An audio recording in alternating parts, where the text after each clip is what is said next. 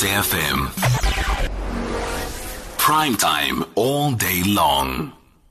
So we'll round up the show then with this particular interview, and it's around the immunization of children. The Department of Health, in partnership with Pfizer, have embarked on an immunization and child health catch-up drive. Joining us is Ntombi Mazibuko, who is a child health consultant at UNICEF. Ntombi, good morning, and thank you for your time today. Of course, you are just raising awareness for parents to be able to make sure that their children have received the necessary vaccines. Good morning, Casey. Thank you for having me. And definitely we are doing exactly that. And I think we have to continue doing it until we make sure that at least 90% of our children under 5 years are vaccinated. I think for me, this is a message that should be always everywhere in front of every parent or caregiver, so that they can understand the importance of vaccination. We cannot underestimate it now that we are dealing with the COVID-19 pandemic. Children should be vaccinated against preventable vaccine diseases like your measles, which mostly affect children under 5, and it's a killer disease if children are not vaccinated. So we have to preach this gospel all the time.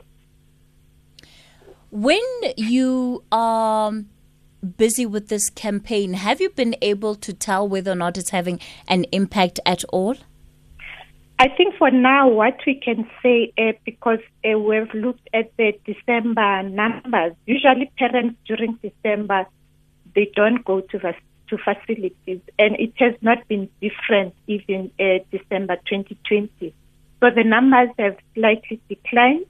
We are now monitoring the January numbers because this is the time when everyone wants to make sure that his or her child is vaccinated. So I think we will be able to make a full determination probably end of this month or end of February.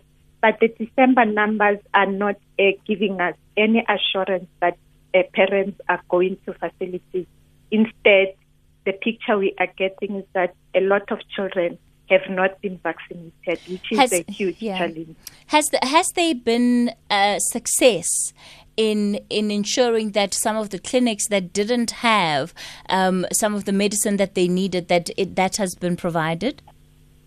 Yes, definitely that has happened, Casey. But also mothers have got an opportunity if they go to a facility and they don't get any medication, including vaccine.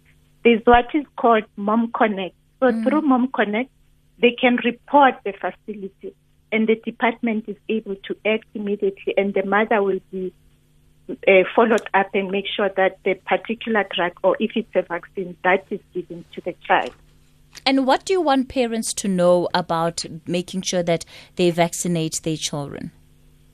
I think the important message is that even though there is the COVID-19 pandemic, parents should still continue to go to facilities, make sure that their children are vaccinated, but practicing the non-pharmaceutical measures, the social distancing, wearing a mask, washing your hands.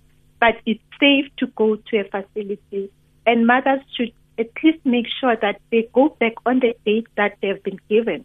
If you have missed that date, you can still go, but I think the important thing that is to make sure that you abide and go on the date that has been given to you, because vaccination is just not done randomly.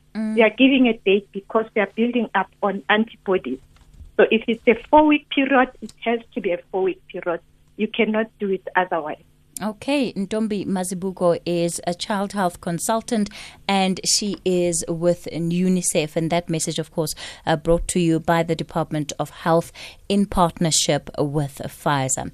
Okay, it's edging towards midday. I see that the Zondo Commission has resumed its work. They've just come back from the tea break. No doubt, Sakina Kamwendo is going to continue bringing you more of the developments at that commission, and we'll be back with you again tomorrow morning. Certainly looking forward to seeing exactly what decision is made today. And yeah, I know that there'll be plenty of reaction to whatever Deputy Chief Justice Raymond Zondo will have to say. So we'll get into it then tomorrow again on the Talking Point. It's midday. Sakina, good afternoon.